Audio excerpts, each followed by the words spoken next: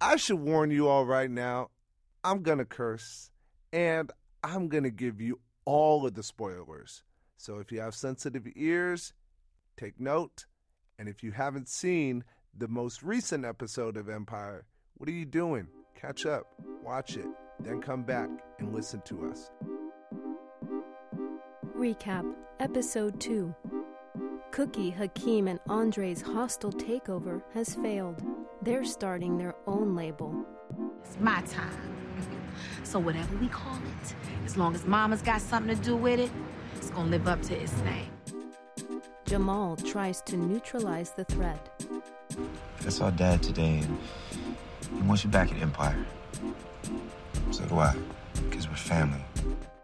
Lucius is still in prison and makes a powerful new enemy, Officer Ludacris. Forget whose house this is.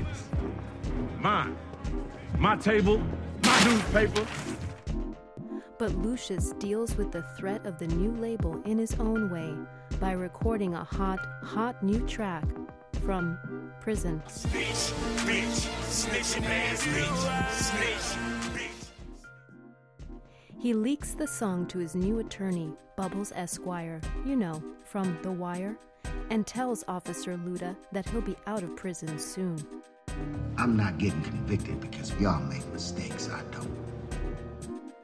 Meanwhile, Hakeem leaks his own album even though it's owned by Empire. Are you crazy? Isn't that illegal? I don't know and I don't care. And Lucius gets out of prison on bail with the oldest trick in the seedy TV lawyer playbook: blackmailing the judge with kinky sex pics. It's none of your business who I get dirty with.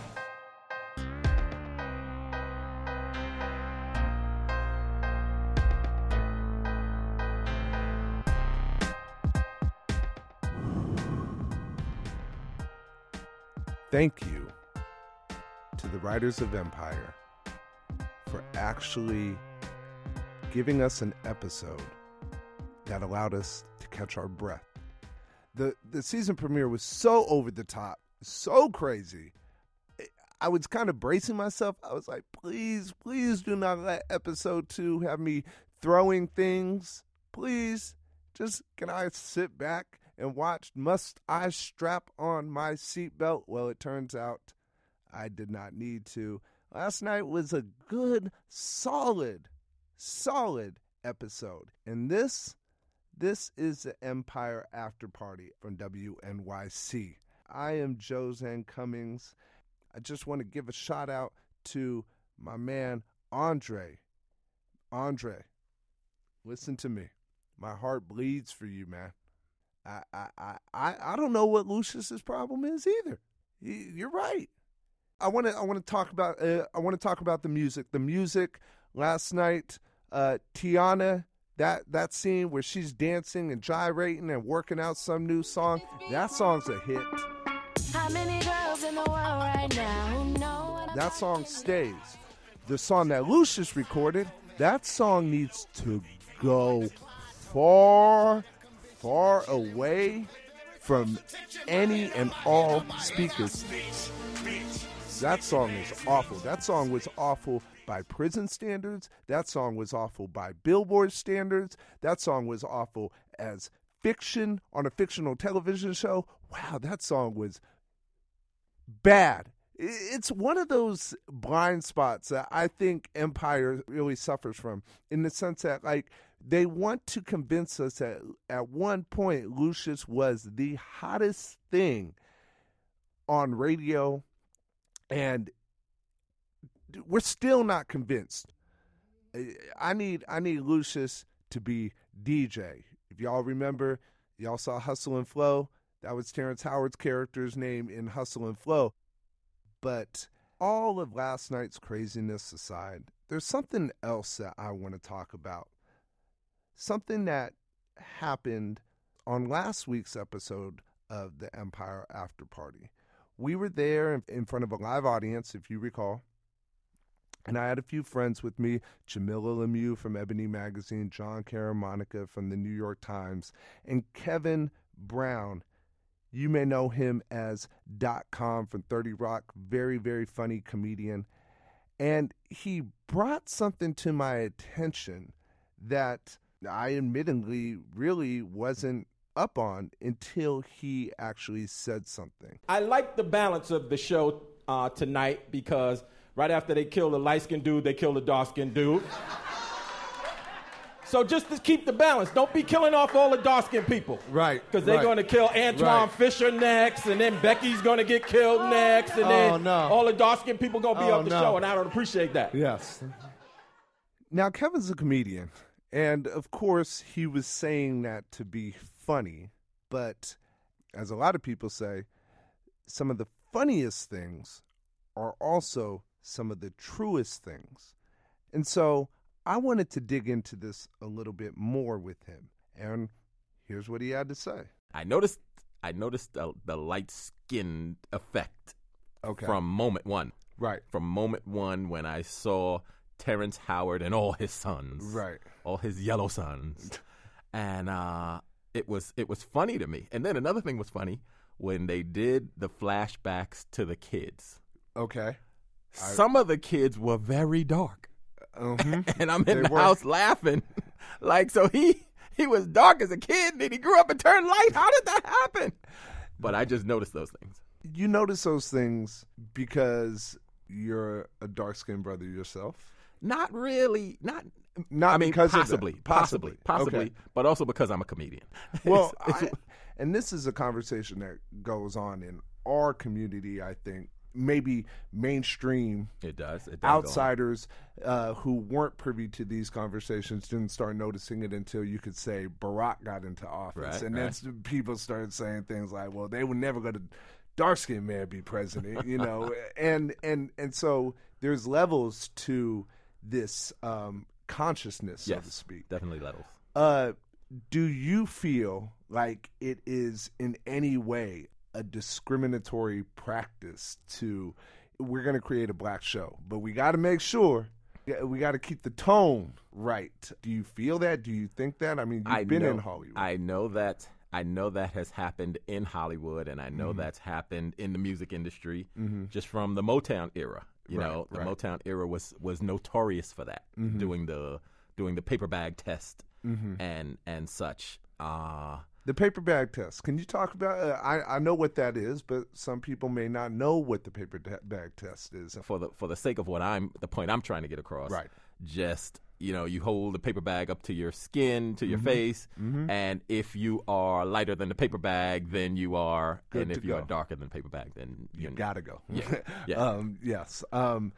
As a comic, do you have any feelings about that being fodder for humor? You know, the thing about comedy is if a comedian says what people are thinking, or if we say what you haven't thought consciously yet, but when we say it, oh yeah, he's right. Right.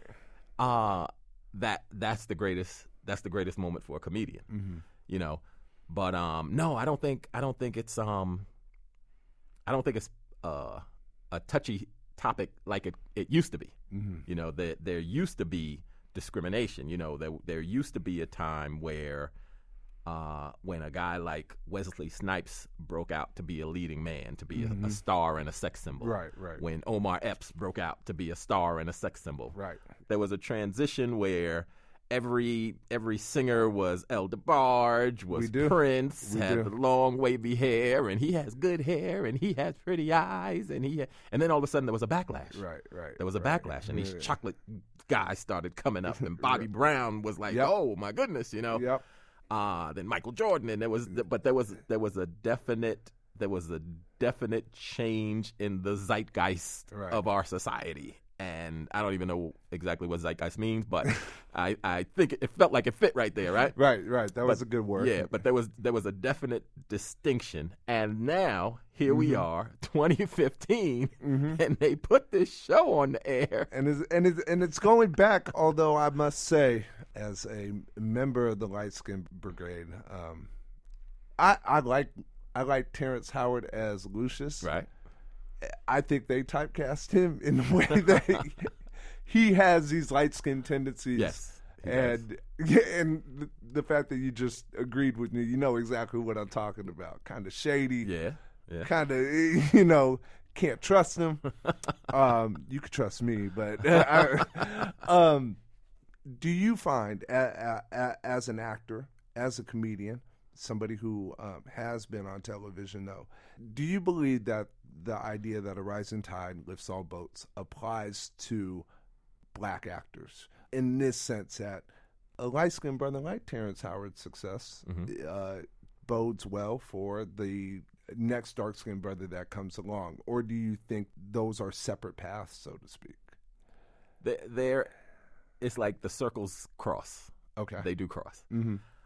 Terrence has to do a great job. Yes. He has to do a great job, and he does do a great job. He does. And then, so we did the podcast here. Yes, we did. And we the watched discussion. the show here. Yes. The discussion, yes. Mm-hmm. And I went home, and I watched the show that came on before. Yes. Rosewood. Rosewood. With Morris Chestnut. Chocolate Chestnut, yes. Chocolate Chestnut. And his resume, is up there with any A-list actor. He's been in everything. Seasoned actor, professional, absolutely, leading man, right, super handsome, super attractive, chocolate brother. And they made that the companion piece to Empire, the lead into Empire.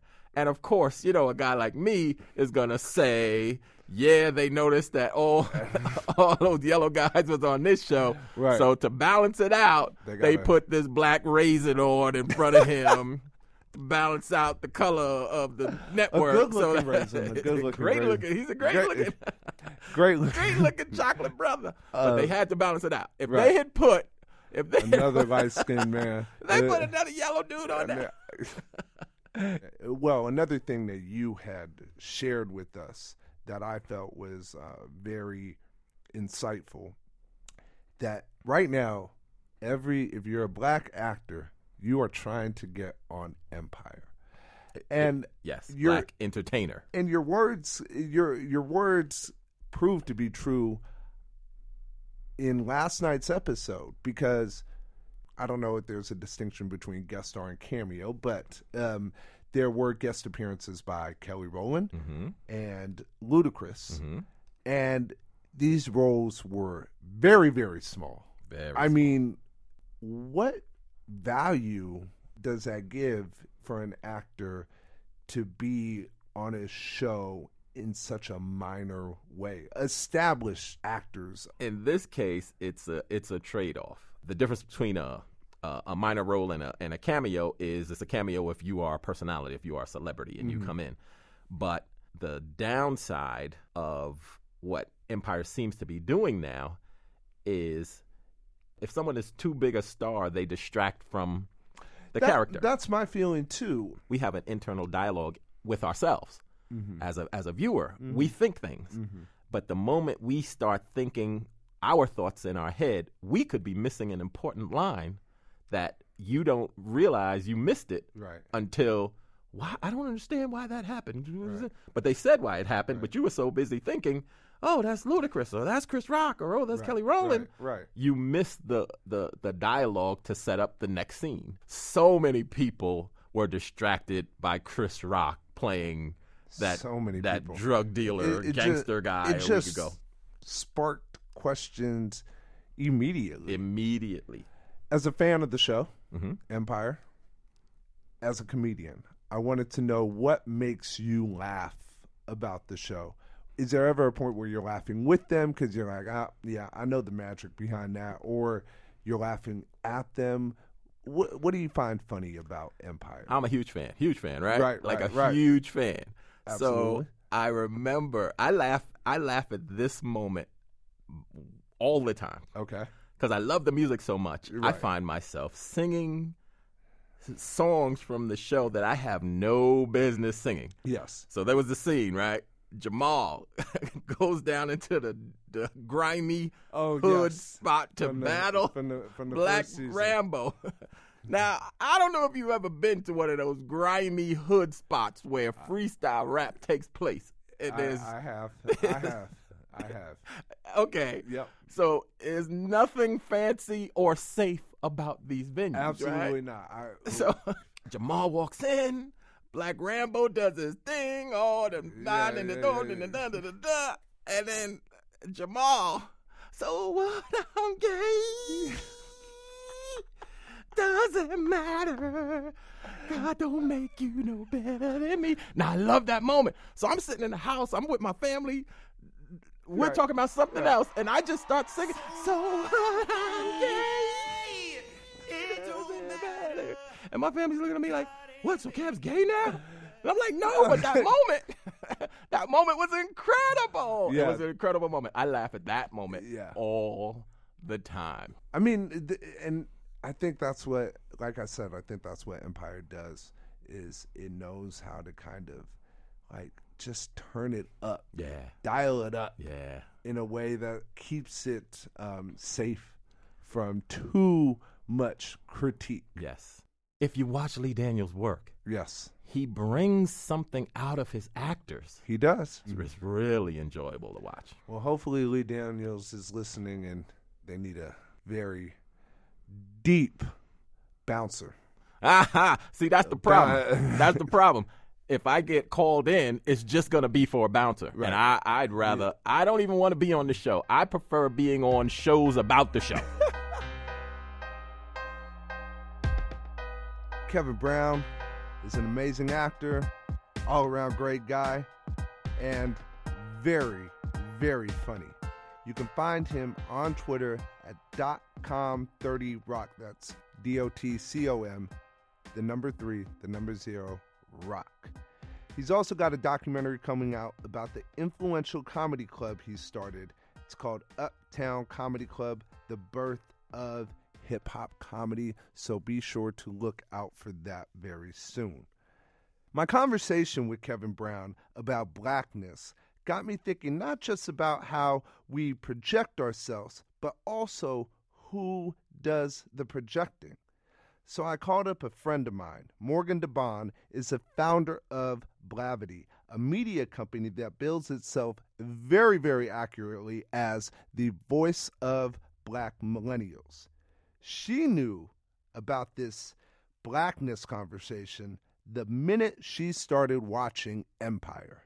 I don't know. I was like, this is real. This is a lot for, mainstream television. It was. I definitely had mixed feelings about exposing, the intricacies of blackness to all of America.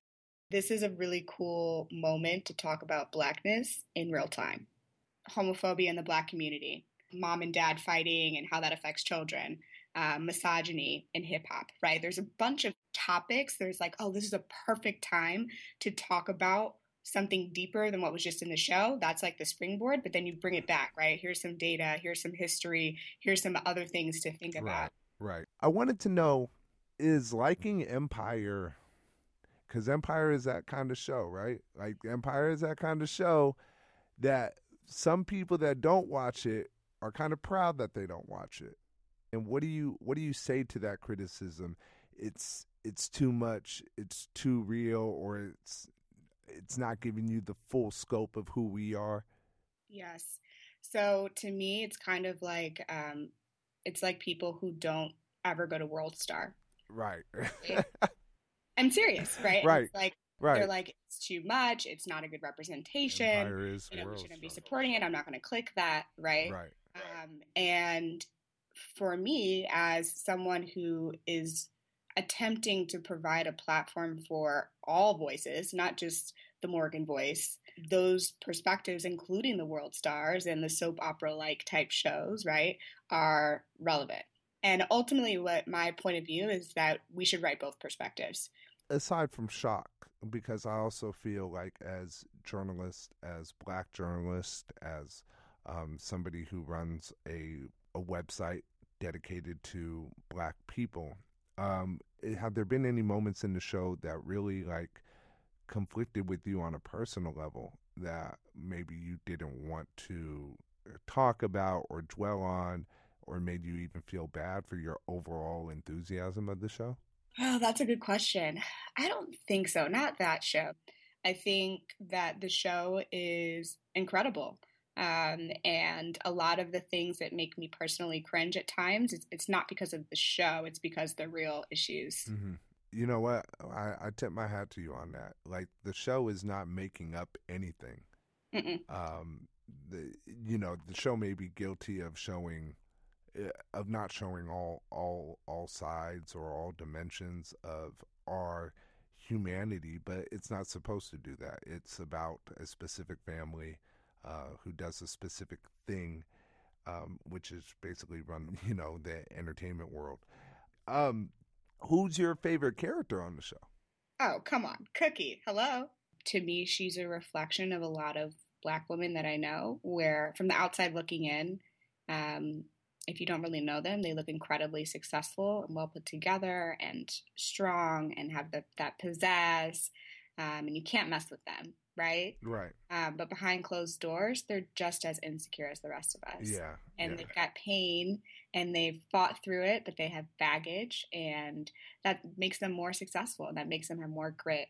I think that we, as audience members, acknowledge that, but spend a lot of time on the whole, like, look at the shade she threw this episode, and look at her outfits and the walk, and, she's seducing him, and, all this stuff. But I think we have to, from a character development perspective, like, leave room for her to also be vulnerable. Right. That is funny to me that nobody really cares. I don't think anybody's really invested in. Right. Hello? Thank you. Morgan Devon is the founder and CEO of Blavity.com. Blavity tweets every Wednesday night during Empire at Blavity Live. And the rest of the week, you can find them tweeting all about all of their content and the conversations that young Black millennials are having at Blavity. And with that, I am out of here. It's been real. Thank you. Remember to tweet at us at Empire Podcast or at me at Joe's NC. Let us know how we're doing. Let us know what you're looking forward to. Let us know what the hell Lucius was thinking with that song. Unless you think it's good, then don't let me know that at all. I'm Josanne Cummings, and I'm out of here like Lucius posted bail. Peace.